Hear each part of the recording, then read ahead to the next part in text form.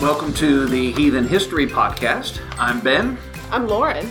And last week we were talking about one of the founding personalities of heathenry, certainly in the United States and Canada, Else Christensen. For those of you that haven't listened to our previous issue, Stop.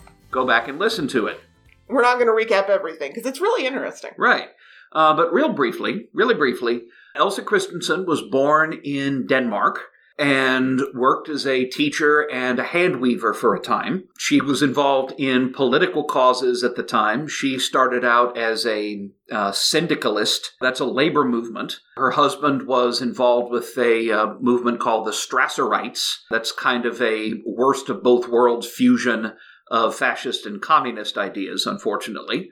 After World War II, they left Denmark, lived in England briefly, emigrated to Canada, where they ended up living in Toronto. And about the time that her husband died, Elsa started putting out a newsletter called the Odinist, which would run from, 1972 to 1993. To 1993, and become really one of the first venues for finding out about the Odinist religion that she was launching. And we talked about her version of Odinism, which was really not very devotional at all. I would call it very gods are archetype, Jungian. Mm-hmm. There was not a whole lot of focus on worship. Right. As far as I can tell, they didn't even hold faintings or bloats. It was symbol and celebrate Hitler's birthday. And study groups. Yes. Most of the content of the Odinist was political and social commentary. It was like Alex Jones has a newsletter. Mm-hmm. Right. And Alex Jones is a bit quieter and more calm. Alex Jones on Xanax. Okay, there we go. Alex Jones on Xanax. Or Glenn Beck not on cocaine. You take your pick. Eesh. Anyway. So she lived in Toronto till late 1978 and she retired. Right. And then moved to Florida, to the bustling metropolis of Crystal River, Florida. Where she lived in a retirement trailer park. Right. With some sketchy neighbors. Mm-hmm. That's actually a point that will come back in a little bit. Right. The sketchy neighbors end up playing a big role. Yes. She continued to put out the Odinist 8 times a year, 10 pages an issue. She operated, at least in the 80s, I guess it would be a small business. It was called the Gjallarhorn Book Service. Yes. That was basically a book catalog.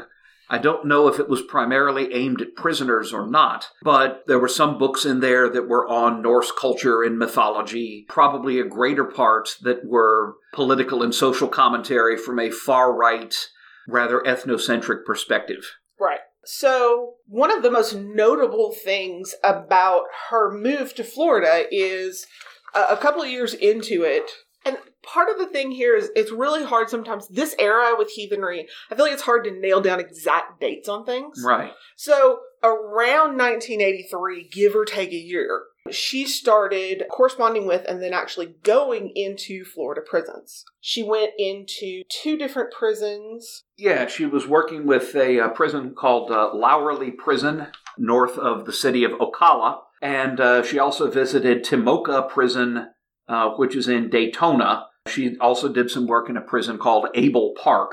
Called for quite a lot of driving. Abel Park Prison was 160 miles from where she lived. Timoka Prison was about 100 miles. So she certainly racked up mileage on the car. And that is even true now today for almost anyone who does prison ministry history. I know people that live in, that do prison ministry just in Texas. And for those of you who are not from the South, not been exposed to Texas, Texas is huge. You can drive for a solid day in Texas and never leave the state. True. In one direction. Right. I've done that. I have too. I have grandparents that live almost to the other side of Texas, and I've driven it several times, or they did live out there. So she worked out there. She worked in the Florida prisons. She got this was the first time that any kind of heathen and to some degree pagan prison ministry was established. Right. She, along with Pete Pathfinder Davis, were probably, they were pretty much doing it at about the same time in different places where Pete was in Washington. Right. Where they were establishing kind of the first pagan prison ministries. Right. Or prison outreaches. And at the same time, Elsie writes that she went up to Tallahassee and spoke with the main chaplaincy there and had them officially accept Odinism as a proper religion. I think that was the first time that a state prison system had recognized a heathen religion as being legitimate. Right, and there's in that quote, in that interview, and right now we're talking, a lot of our information comes from a 26-page interview he did with Vortru that was published in 1993. Right. So, in that with Vortru, was in there, it talks about what kind of they required a religion to be, and I found that really interesting. Right. She discussed Odinism with the chaplain, and she says, quote, "He certainly agreed that Odinism has what it takes to be accepted as a proper religion. It has mythology, it has a world picture, it has an idea about the world and cosmology and so forth. Therefore, the reason that I did that was that some of the chaplains were not too happy with getting our material into the prisons for those of the inmates who had asked about it. So this was the best way of doing it. The main chaplaincy in Tallahassee agreed, and so therefore the local chaplains couldn't really say anything about it." And that's still a problem that you see today. I know that there have been several lawsuits, one that was just settled within the past few years about getting non-Christian, but specifically heathen religious material into prisons. Right. For instance, you can't send books directly anymore. It has to come straight from the publisher. Like, there's all these rules now that makes it very hard to get in things other than a Bible. Right. Now, I will say there's a quote from the prison chaplain administrator, a guy named Frank Metcalf, said that, his knowledge of her was that she cared deeply about people, especially the people groups. Now, granted, these were not huge groups by any means. There probably, at any time, were maybe 50 total members across all the prisons. Right. In that same interview, she talks about how there's, usually only about 5 people show up, and she shows up and only have a few people, occasionally a dozen, 5 or 6 is more common. I certainly do not want the fellowship to be a club for cons or ex-cons. The advantage is that when in prison, the inmates have time to discuss and digest what they read, a point that is often lost to people outside the hubbub of daily concern. And I think she's got a point there. I have an aunt and uncle who are prison ministers, Christian prison ministers. Right. And it's definitely, pardon the pun, a captive audience. But it really is. I mean, when you're in prison, you have time to read and digest and do the thing that you don't normally have on the outside, and you're bored. People are looking for something. Right. And they join gangs, they join religion, they get Jesus usually, or they become Muslim or heathen. There's definitely benefits to people in joining a religious group. But that being said, at the same time, it's prison. Right. And, I can understand if your concentration is primarily prison ministry, that can get your group a hard reputation. Right. But at the same time, she did all this prison work, but I couldn't find, and maybe you have something, but other than the very beginning, there's not much about her actually having a group she meets with, a kindred, a fellowship, outside of the prisons. Right. Other than the very beginning, when she was in Ontario, I haven't found anything that lends me to believe that she ever had like a real group. Yeah, I don't think she led a free world kindred, and I'm assuming there weren't an awful lot of heathens to form a kindred with in Crystal River, Florida. Oh, just a guess here. You never know. You wouldn't think there'd be a lot of heathens to form a kindred with in Little Rock, Arkansas, and look where we are. Yeah. Mm-hmm. But I think that it's, she had that. At the same time that they were doing the prison ministry, she was also making contacts with other burgeoning leaders and groups. Mm-hmm. This is about the same time that you're also seeing the implosion of the original Ring of Truth. No, the original AFA. Excuse me, the original AFA. No, my brain is a little... Okay. If we go back to the early 70s, in this Texas college student at Midwestern University in the bustling metropolis of Wichita Falls, by the name of Steve McNallen, was really kind of just a Viking fanboy who I think had just fallen in love with the Vikings after reading a novel, which I think was called The Viking, by a guy named Edison Marshall. And he started this group called the Viking Brotherhood that was dedicated to Viking culture and privately worshiping the Norse gods. And the first 3 issues are mostly about Viking swords and Viking axes and Viking this and Viking that. And in, I believe, the 4th issue, he writes, "Hey, I've just made contact with this other group of people who believe what we do." And he gave the address of the Odinist Fellowship, which at the time was still headquartered in Toronto.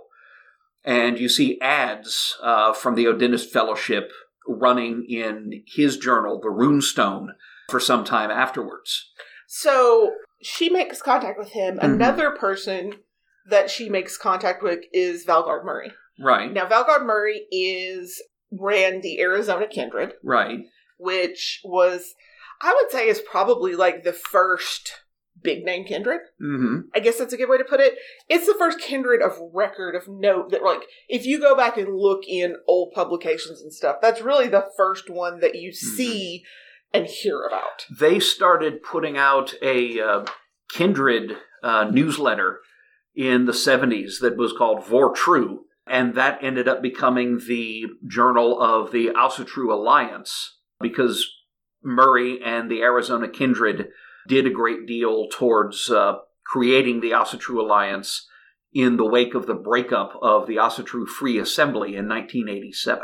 But prior to that, Valgard Murray's group, the Arizona Kindred, was the first affiliated group with the Odinic Fellowship. And he was really kind of considered in communion with them. Right. And until they had a little breakup over, Elsa wanted to focus more on the political side. Right. Whereas Valgard Murray and they were more interested in the religious side. For better or worse. No matter. And believe me, there will be episodes on all of this in the future. Oh, yeah. But they were very much interested in kind of the religious side. So there was that breakup here. But even after that, she still maintained a very close relationship with Steve McNallen and Valgard Murray past that into her later years until her death. Right. And there's actually a third group that she is connected to. At about the same time that she's getting the Odinic Fellowship off the ground, there's a couple of people in Britain who we'll talk about later. At the same time that the Odinist Fellowship is getting off the ground in the early 70s, there's a couple of people in Britain, John Ewell and John Gibbs Bailey, and they're interested in forming an Odinist group of their own. And they corresponded with Else Christensen, and she sent them the names and addresses of all of the Odinist Fellowship members in Britain, all 3 of them. And the 5 got together and decided 5 was enough for a committee. And so they founded the London Odinist Committee for the Restoration of the Odinic Rite in April 1973. Ewell took the name Stubba, Gibbs Bailey took the name Hoskuld, and in 1980 the group reorganized and decided that they didn't have to be the committee to establish the Odinic Rite because they've established the Odinic Rite, so they're just the Odinic Rite. And then they broke up into the Odinic Rite and the other Odinic Rite, but we can talk about that later. Not to be confused with the Australian Odinic Rite. Exactly. Which is a completely different Odinic Rite. Are you the Odinic Rite? Piss off! We're the Rite of Odin! Not to be... Sorry. Don't confuse the Odinic Rite with the rites of Odin. That is something quite different. Oh, yeah. So, she does a lot of this prison work. Definitely, I think a lot of her prison work did lay a groundwork for the growth of Odinism. Because even she said, a quarter of the people that we have, that we bring out, are leadership quality. These are people who are legitimately going to be leadership quality, and they're the kind of people that are going to do something when they get out. Yeah, there is leadership, talent. There's very gifted people in prisons. It's a shame that often lost or squandered or put to bad uses in many cases, but there's no denying it's there. So she went along pretty well publishing, had her book service, had her prison ministry. And had some pretty peppery arguments raged in the white supremacist press.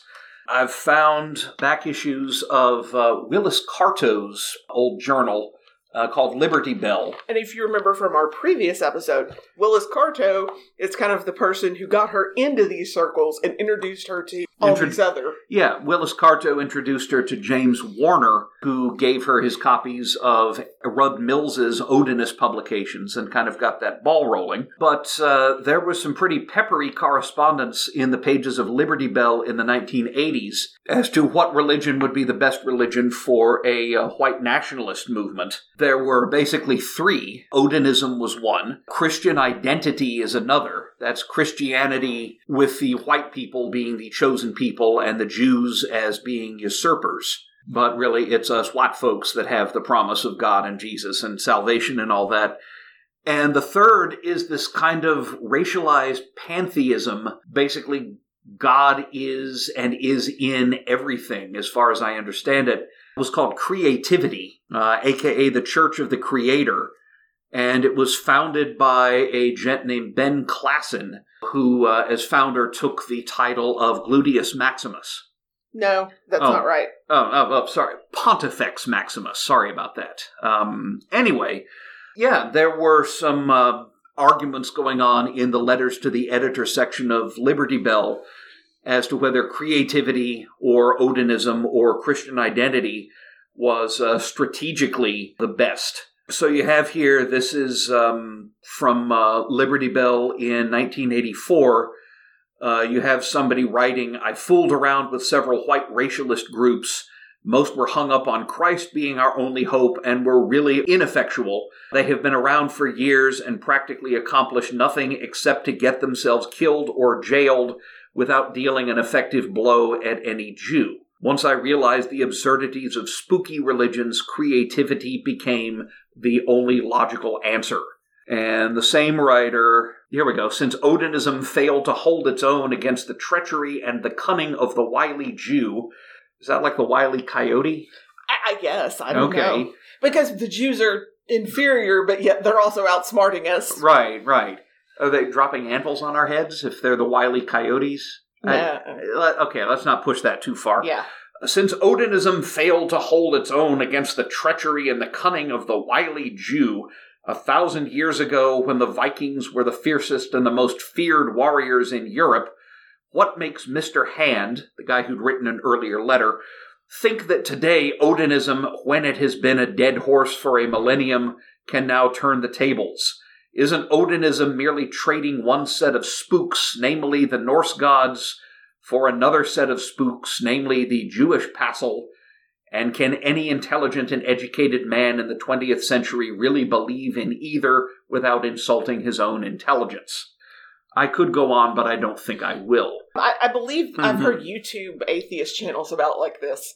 But, right. But yeah, there was certainly a great deal of debate in white supremacist circles. Some of Elsa's material was reprinted in issues of Liberty Bell. I think she may have written some letters to Liberty Bell, which I couldn't check in time for this podcast because there is a site that has a lot of back issues, but it's so infected with malware that I can't access it from where I am. Yeah. So that's important when you're researching religions on a computer. You have to practice safe sex. Get it? Wah. Get it? Get it? I get it. Well, one of the other things that I think is important to bring up on this is that debate is still going on today as far as who should be the religion for white supremacists. I mean, you still see that today. I mean, we've watched, I'm not going to name his name because he's kind of like Voldemort. I'm afraid if I say it too many times, he'll show up. Right. But there is a guy that is quasi-local to us who was an Odinist for a very long time, and in the last 2 or 3 years has suddenly embraced Christian identity. We dodged this guy, by the way, for like 10 years. We're good. Oh, we're good. Right. I know who you're talking about. Yeah, we threw a party when we found out he was no longer trying to be one of us. But people moving amongst these circles seems to be pretty common. as far as in that Christian identity, because there is such a debate even now as to what people should believe. And then it gets even more weirder and complicated than that. But I definitely think that's interesting that she was engaged in that debate trying to get more people to believe what she believed versus... Mm-hmm. Or if maybe not to win converts, but at least to establish respect and saying this is a legitimate means of expression for politically disaffected people of European descent. And I think that's and that's a battle we're still fighting, is the battle to be seen as a legitimate religion. Right. So, all this went through 80s, pretty good, pretty respected in the Florida prison system. Mm-hmm. And then, dun dun dun. 1993... Else Christensen is dead. Mm-hmm. She was indicted by a federal grand jury. And it was actually in 1992. Sorry about that. The trial was in 93. So, started out, she was indicted by a federal grand jury. And this is an article from the Gainesville Sun from November 21st, 1992, when she was 79 years old. Indicted by a federal grand jury on charges of conspiracy to traffic marijuana and hydromorphine, a synthetic heroin. This was all tied in actually to what had started out as a murder investigation of a man, and then through investigating this murder, they found all this information about a drug trafficking ring. He'd been murdered because he hadn't paid for his drugs. Right. And there's a whole lot of stuff here. So, and pretty much the general idea was that she had been driving a car multiple times that had marijuana and this hydromorphine in the trunk. Right. They were driving it from Texas to Florida. And to be honest with you, their logic was not bad. She's an old lady. Mm-hmm. She's driving this car. I mean, if I'm a cop and I'm looking for drug traffickers, I'm not going to look at the 79-year-old lady driving down the road. Right. That makes sense to me. But, so, she was not arrested. She did turn herself in, and then was immediately appeared before the federal magistrate. And then at the request of federal prosecutors, and this, I'm quoting here, the judge, whose name was Buck Curtin, that's a great name, I'm sorry, released her on her own recognizance, except she had a special condition that she had to follow until her trial, that she was ordered to stay away from any county, state, or federal detention facility because of evidence that the prosecutor had, that Christensen was smuggling marijuana and other drugs into the detention facilities through her prison ministry. She swore up and down that she hadn't been doing that. Yes, and just to say, no charges were ever brought. Right. That said she ever did this. Like, no charges were ever brought. This is strictly just something that was brought up pre-trial and even somewhat during the trial, but she was never arrested or charged for anything with smuggling anything to prisons. But it brought her prison ministry to a very short, sharp end. Yes. So this goes to trial in February of 1993, and according to this particular article, is that, basically she was driving... Christian acted as driver and provided storage for marijuana until it could be sold. There was a lot of discussion within the news sources in the trial because the people who were testifying against Else Christensen were given reduced sentences, which is not an uncommon thing. Right. And, district attorneys get famous and get reelected or reappointed, as the case may be, by arresting people and putting them in jail. It's what they do. It's what they're paid to do. Right. So the prospect of adding somebody to the list, was probably, people will often offer reduced sentences in exchange for information that will put somebody else behind bars. So from the 12th, the article definitely comes up with and talks about, and the thing I want to compliment the author, his name's Karen Voiles from the Gainesville Sun, in her reporting on this and not sensationalizing the fact that Else Christensen was an Odinist. I have a lot, as a former journalist, I have a lot of respect for this reporting. Yeah, there certainly would have been the temptation to drag that angle in and turn it into, something that it's not. Right. So, Else Christensen's ties to a fellowship that believes in a Norse god were omitted from evidence, but a phone call between the 79-year-old woman and one of the witnesses against her was presented to the jury. So the thing is there was all this discussion and there was this evidence they wanted to introduce. But to do so, they ended up would also expose her contacts with being involved with Odinism. And because they were afraid it would prejudice the jury, which in Florida it would, they actually had any references to Odinism and Odin stricken from the transcript before it was read to the jury. Right. So Christensen has been identified by state prison officials as a representative or spiritual leader of the followers of Odin and has, for the past several years, been permitted to minister to prisoners who were also believers. And then it has a list of the prisons she was at. And then that quote that we talked about in the last episode from Frank Metcalf, who was the administrator of the state prison's chaplaincy, that said, made him believe she cared deeply about those people. And then other people got up and witnessed, were also talking about how caring she was. And which, we'll talk about later in kind of her legacy. And then finally, she actually does testify in her defense. Right. And she'd made the mistake of lying to the grand jury about how much she'd been paid to drive the car. She swore up and down that she didn't know it was being used to transport marijuana. She didn't know what was in the trunk. But she'd originally told the grand jury that she'd been given $50, but later said it was $500. She also testified that the women who rode with her to Texas had been smoking marijuana in the car, but she didn't know that there was any in the trunk. So, just a note, kids who are listening, be sure to check the trunk if you're driving someone else's car. Right. Make sure you know what they're putting in it. Right. And I think she was innocent of what was being transported. Her position was always that she had just been foolish, perhaps, to do a favor for friends of hers and not realize that they were transporting drugs. I will say, though, that she did start to suspect it during the second trip, that she was transporting drugs. Right. All else aside, telling a lie to the grand jury is not That's really what got her in trouble. Yeah, that's not a good idea. And of course, kind of alluding to what I had said, other witness had earlier testified Christensen was asked to be the driver because, as a senior citizen, she did not fit the profiles of people transporting illegal drugs. Once again, Right. So there was a lot of outrage in the heathen community from people who thought that this was basically a frame-up, that she hadn't done anything wrong, that she was being sent to prison, again, because of lying testimony of people that, ratted her out in exchange for lighter sentences for themselves. Suggestion that maybe she was being persecuted for her unorthodox Odinist beliefs. She herself basically said, I don't think she ever said anything like that. She wrote, again, this is at the very end of that interview, she sent out a letter to her Odinist subscribers announcing that the Odinist was ceasing publication. And she writes, "The people from one trip confirmed in court that I knew nothing about the pot, nor was I aware that anything illegal was taking place.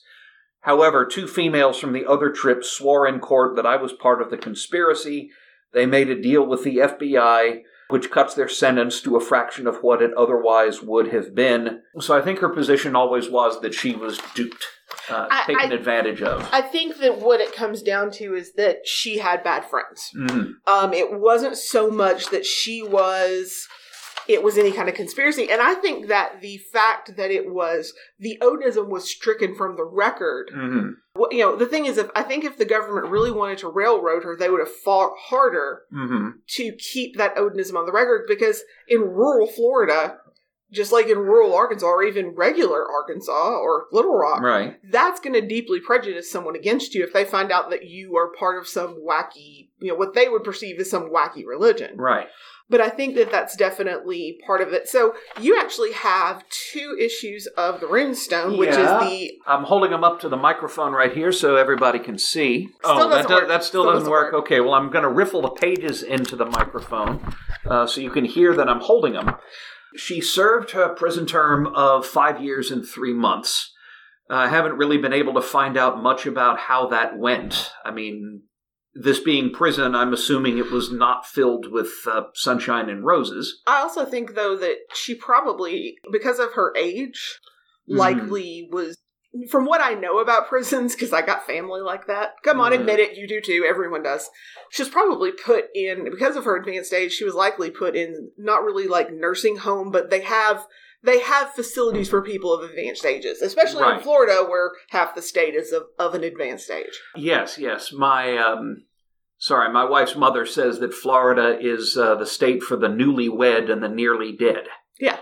Or, as I've heard it called, God's waiting room. Yes. Anyway, so she was released in 1997, and at the conclusion of her sentence, the federal government announced its intention to deport her. The AFA actually stepped in and engaged a lawyer, Mr. Jimmy Browning of Breckenridge, Texas, to try to defend her at her immigration hearing. The AFA alleged that the feds were trying to railroad her, that the prosecutor had it in for her. Now, this was a position that was taken not just here, but also at the time of her trial, where they had formed the Free Else Christensen Committee. It was run by Steve McNally and Valgard Murray, and funded by the AFA and the Alosatrio Alliance, kindreds. Yeah, I don't have issues with the runestone that go back to that point. But I do have secondhand. This is from Gods of the Blood and one of the other sources. By the way, sources for all this stuff, as always, are going to be in our show notes and on the website. But they raised money for her defense and for her appeal. And although I did download her sentencing paperwork and stuff and read it. It's pretty bog standard. There's nothing in there there was nothing of note in the court documents I could download off JSTOR. But they very vehemently claimed that all of this, her arrest and conviction, everything was very political. Else Christensen never, I just want to put this out here, did not call her conviction political. She said it was simply a case of, as I said earlier, bad friends. Right. But she never once thought that this conviction was political. That was the position, though, that was taken by Valgard Murray and Steve McNally. And so then that passed on when she did get out and actually she didn't, I know it says 97, but I think her deportment trial was actually before she was out, because she did serve, she was sentenced to 5 years and 4 months, and she did serve almost all of it. Right. So, and she was sentenced, and there was a quote from before we get back into that, there was a quote from the judge in here, which, basically the judge flat out said, "She is here because she chose to be. She lied to the grand jury. Her age is the reason she got involved. She was the perfect decoy." But pretty much, she got herself into it, and it's sad, and a lot of people do that. This, I think another thing to put up here for some of your listeners, this is also war on crime era. This is Clinton administration. War on drugs. Mandatory minimums. I don't know that she could have gotten, especially with a federal sentence, I don't know that she could have gotten a lighter sentence than that, just because of how incredibly strict the drug sentencing laws were. Yeah. I wasn't in Florida at the time, but I was in California at the time, and this was the time when California passed its 3 strikes you're out law, which mandated, very heavy sentences for anybody convicted of a 3rd felony. Sometimes for felonies that you wouldn't, like your 3rd count of entering a horse in a race under an assumed name could actually get you 20 years, at least in theory. Yes. But regardless, that was certainly praised nationwide. And there's certainly this push to deal very harshly with felons and with certainly with drug sellers as well. So I think she might have gotten caught up in that. And this, of course, these wouldn't have been under Florida statutes. Her conviction was under federal statutes. Right. So, and that was definitely, you had that Reagan and Bush and then Clinton. I mean, all 3 of those presidents were a perpetual cycle of increasing jail time, especially for drugs. Right. Clinton, of course, didn't inhale. No, he didn't. And so I think I will say that pretty much everything that Else Christensen had confirmed to the author of this Vortrue article, that pretty much everything in the Gainesville Sun was correct. Right. So she's released. She's deported. The AFA spent some money on legal aid. There was actually a business in Canada called Heritage and Tradition that made a special run of T-shirts to raise money for her defense at the hearing. And now, this is her deportation hearing. Right. They were going to have just released her at Windsor, Ontario, which is right across from Detroit. Mm-hmm. But she had been in the United States for 20-some years and didn't know anybody in Canada anymore. And McNallen writes, the idea of dumping her on the wintry streets, a ready victim for wandering criminals and other mishaps, was not acceptable to us. So they worked out a way to transport her from Detroit to Vancouver, where she would stay with Max Hyatt, who I believe also wrote under the name Edred Wodenson. Mm-hmm. Because if you have an Edred Thorson, you have to have an Edred Wodenson and probably an Edred Freyson to have all three of the Dumazillion functions in there. But anyway, so Max Hyatt was going to keep her in Vancouver, over on that side. And in the end, they didn't need to make all those arrangements because the lawyer was able to get the U.S. to fly her to Vancouver instead of having to be driven there. And there was prior to her being sent to prison, mm-hmm. she, of course, ceased Gilderhorn Book Service and the Odinist, mm-hmm. and transferred all of that to Steve McNallen, AFA, and the Runestone. So if let's say you had just paid for a brand new subscription to the Odinist, right, that subscription would be transferred over to, and you would get so many issues of the Runestone. Right. It was like, because the Runestone came out 4 times a year, mm-hmm. Odinist came out 8, so you would get, for every 2 Odinists you paid for, you get 1 Runestone. Right. And at its height, the Odinist had 800 subscribers, so I'm sure, I don't know what the size of the list was at the time that this happened, but I'm sure the AFA's mailing list got appreciably larger. Right. But yeah, it was definitely a really good thing there for the AFA. I think it really grew the AFA's ranks. Another thing was that she also entrusted the author of this Vortrue article with a lot of pictures of A. Rudd Mills and stuff, because she had been writing A. Rudd Mills' wife before she died. Right. And so she had these pictures and stuff, and those were published. Actually, published, by the time this comes out, this will have been almost a month ago. But if you go look at our Facebook page, I actually published the picture that she has of the Sydney Odinist Festival, mm-hmm. where she has a group of the A. Rudd Mills, which just proves heathens have always been a bunch of dorks. Yeah, the guy bore a striking resemblance to a less pleasant version of Phil Collins. Yeah, mm-hmm. yeah. But she also left some personal pictures, and I will put some of those up on our social media when this comes out. All right. So you guys can see, get an idea, get that visual picture in your head of of this woman. All right.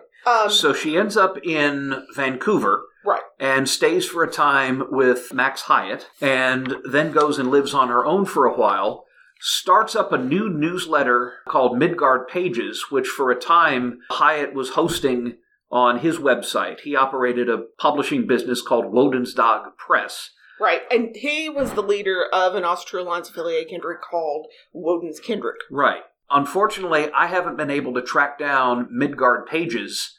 It used to be hosted on their website. The website is now defunct. Mr. Hyatt died not that long ago, a couple of years maybe. I'd have to look it up.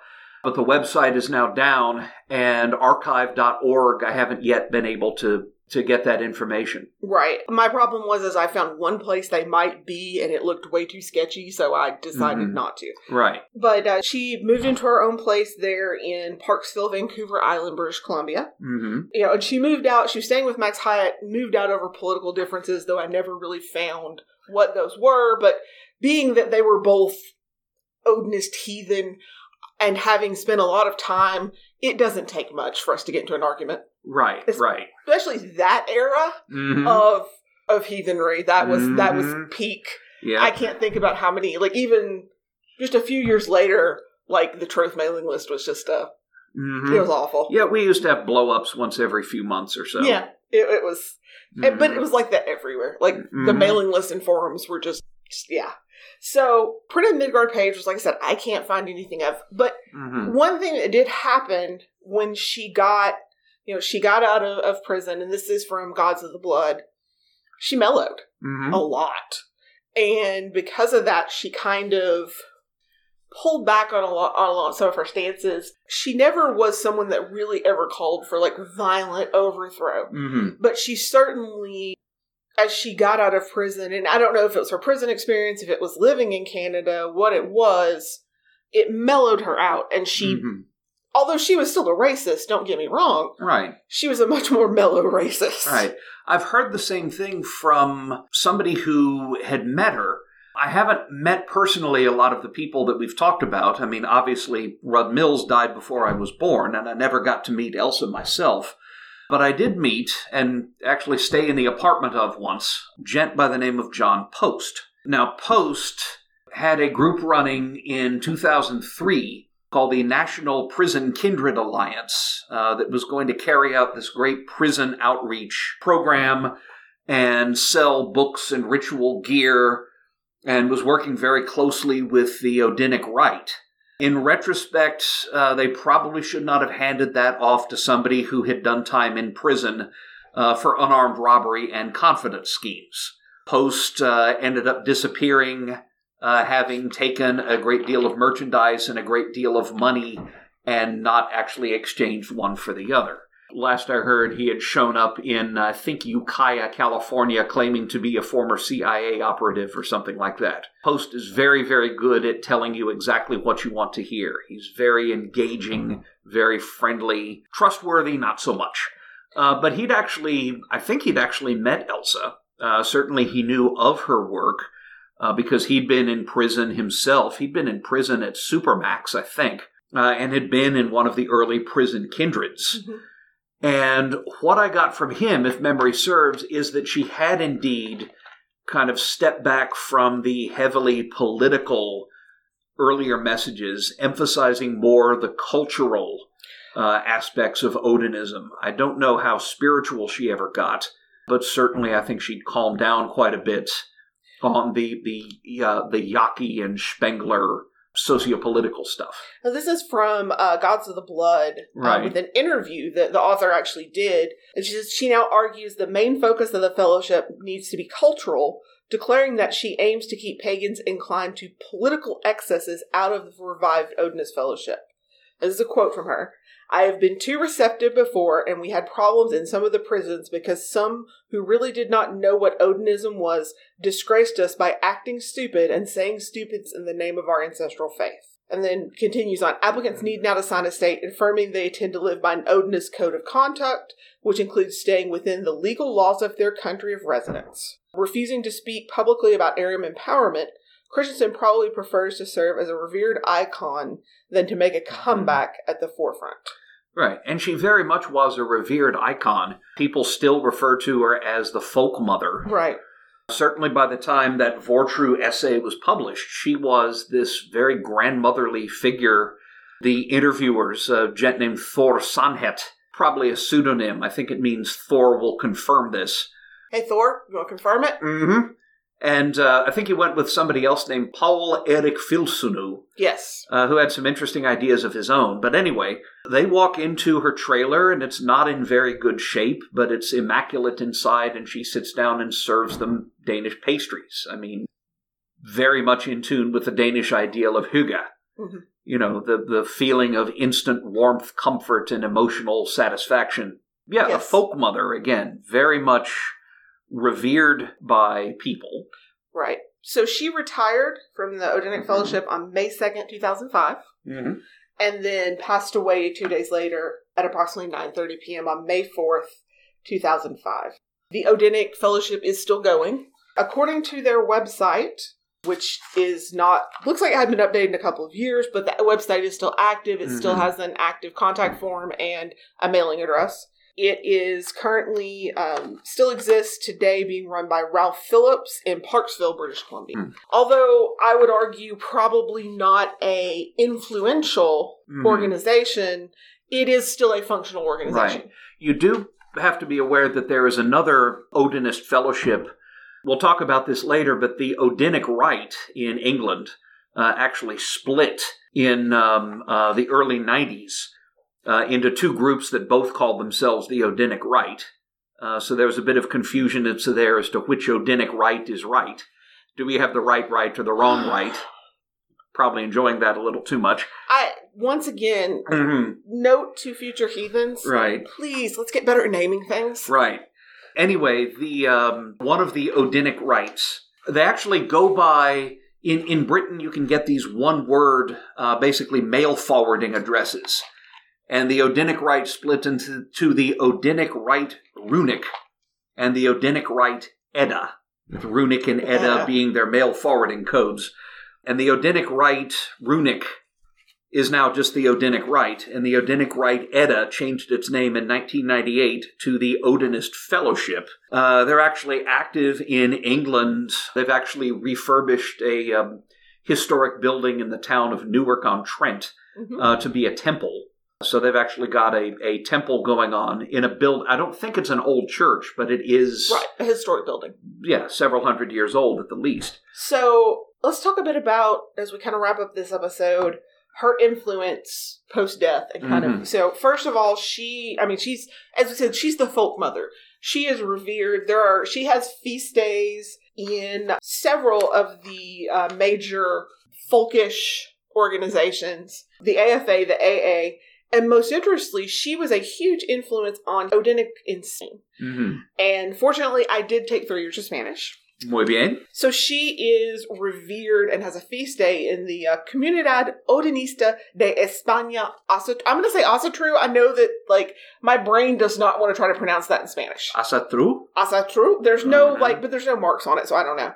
With no marks, it'd be Asatru, I guess. Asatru, but yeah. Whatever. And a huge, if you go and you look at some of their stuff, and I'll admit I used Google Translate to look at a lot of it, because while I did take Spanish, I took Spanish in the 90s, and my Spanish is not functional. My Castilian Spanish isn't great. Okay. I'm much more Latin American Spanish. Right.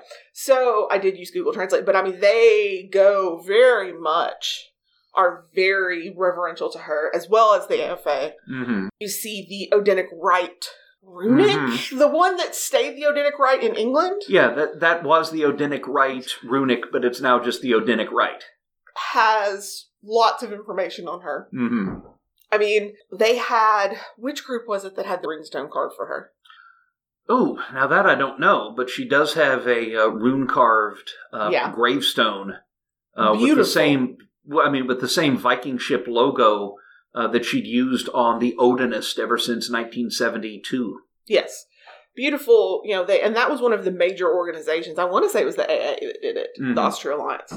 But, she is very much revered. She was such a huge influence on, even, I look today at some of the stuff that I believe, and I definitely think that her influence led to the direct creation of the Asatru Folk Assembly and the Austria Alliance. Not the Austria Free Assembly is kind of a code, but I would argue that her influence was on Steve McNallen after the split of the Austria Free Assembly, heavily influenced the Austria Folk Assembly. Yeah, Christensen is the glue in that she's first responsible for taking Mills's ideas and taking them out of obscurity and putting them back into some kind of circulation. She was influenced by him, even if she didn't care for his Masonic stuff.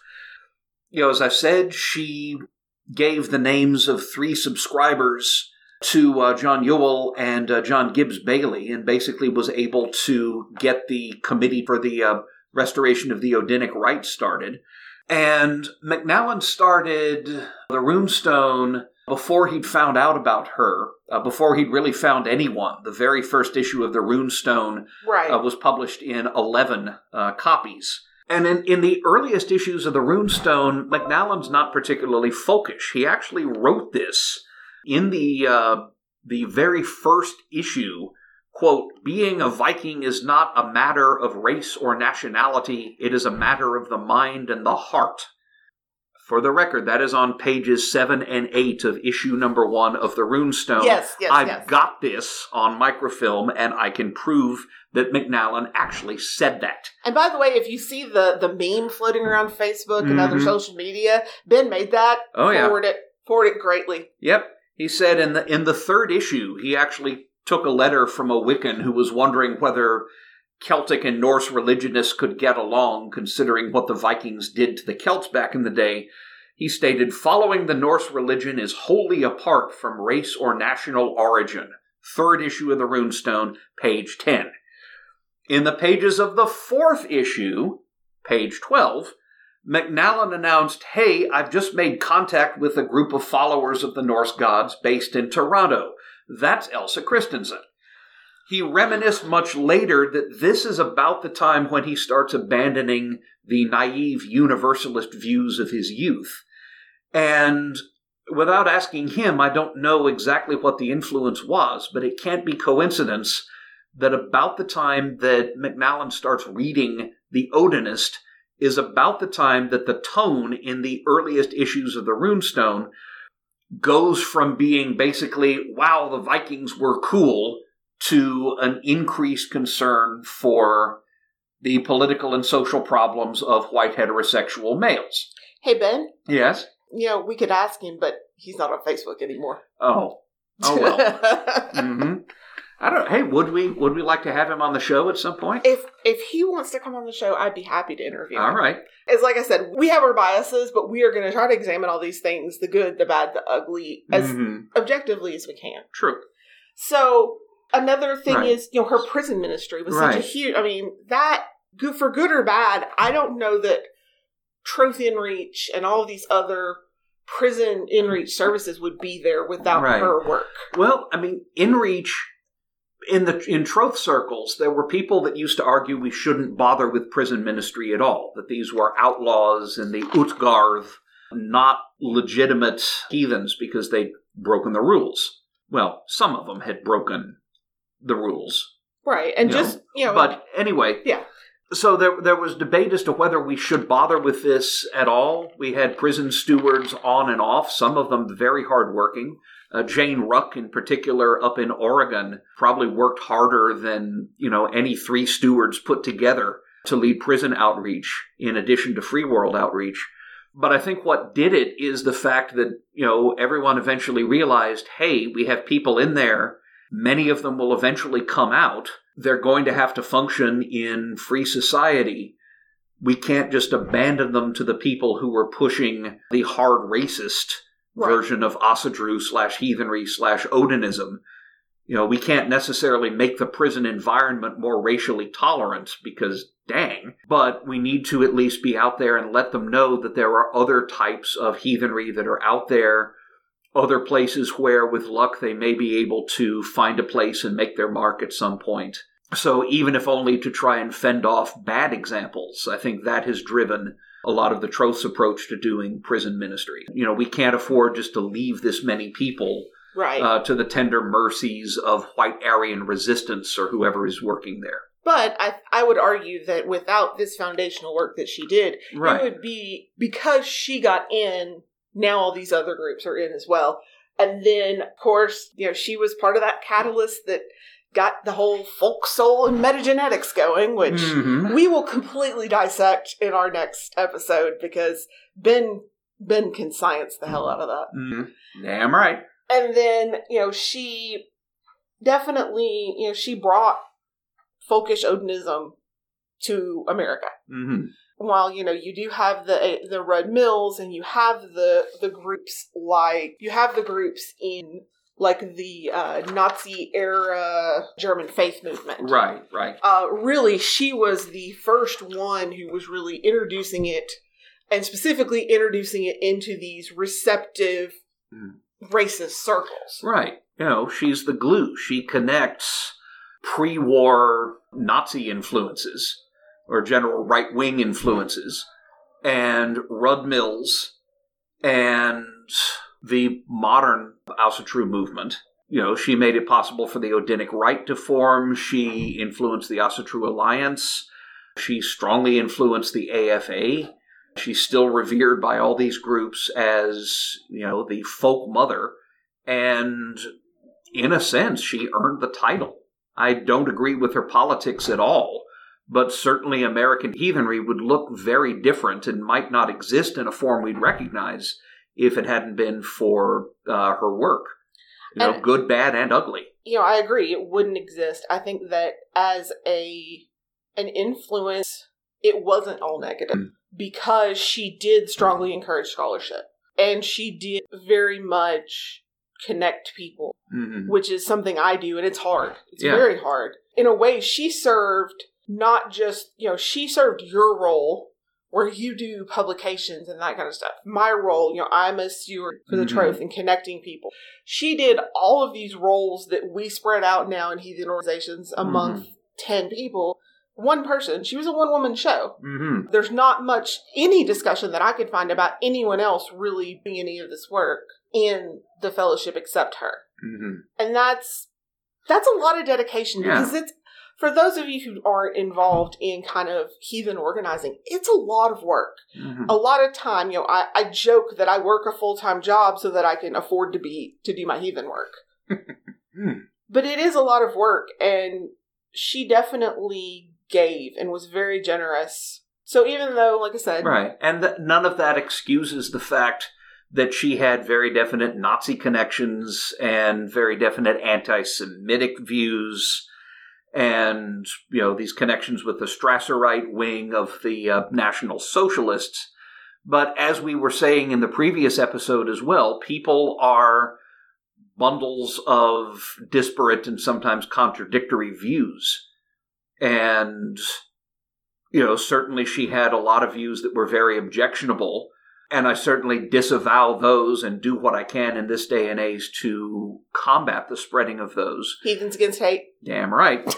Right. At the same time, she had an amazing impact, and not all of it was evil. I can't find it in my heart to call her, the cackling head of a legion of stormtroopers or something like that.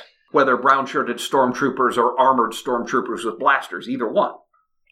And that's the thing with our history. Our history is heathen complicated. Yeah. People lay down all kinds of layers. We have this metaphor of the Well of Weird as being the place where the past is laid down. And there's all kinds of stuff that's been laid down. Sometimes very hard to separate the good stuff from the bad stuff that's been laid down. And on this podcast, we try to present all of it as evenly as a couple of fallible individuals can. So that is Else Christensen. All right. Next episode, we'll be talking medics. And then probably 2 more episodes after that, we will have our live episode, which although as we're recording this, we haven't recorded yet. By the time this releases, we will have recorded at Troth Moot in Fort Flagler, Washington. Right. So... if you want to support us, please go visit our Patreon. Our patrons get sneak peeks. You get the episode early. As soon as we get it, you get it. Special gifts, access to our Facebook group, a chance to have input and questions about the topics that we're talking about. And that's at patreon.com/Heathen History. And you can follow us on Twitter at Heathen History or Facebook at facebook.com/Heathen History for updates. And on our website, heathenhistory.com, as always, we have our show notes and our sources. And our theme music is called Happy Viking. It's by Roller Music. And our show is edited by Hands on Keyboard. For the Heathen History Podcast, I'm Lauren. And I'm Ben. Wassail, y'all.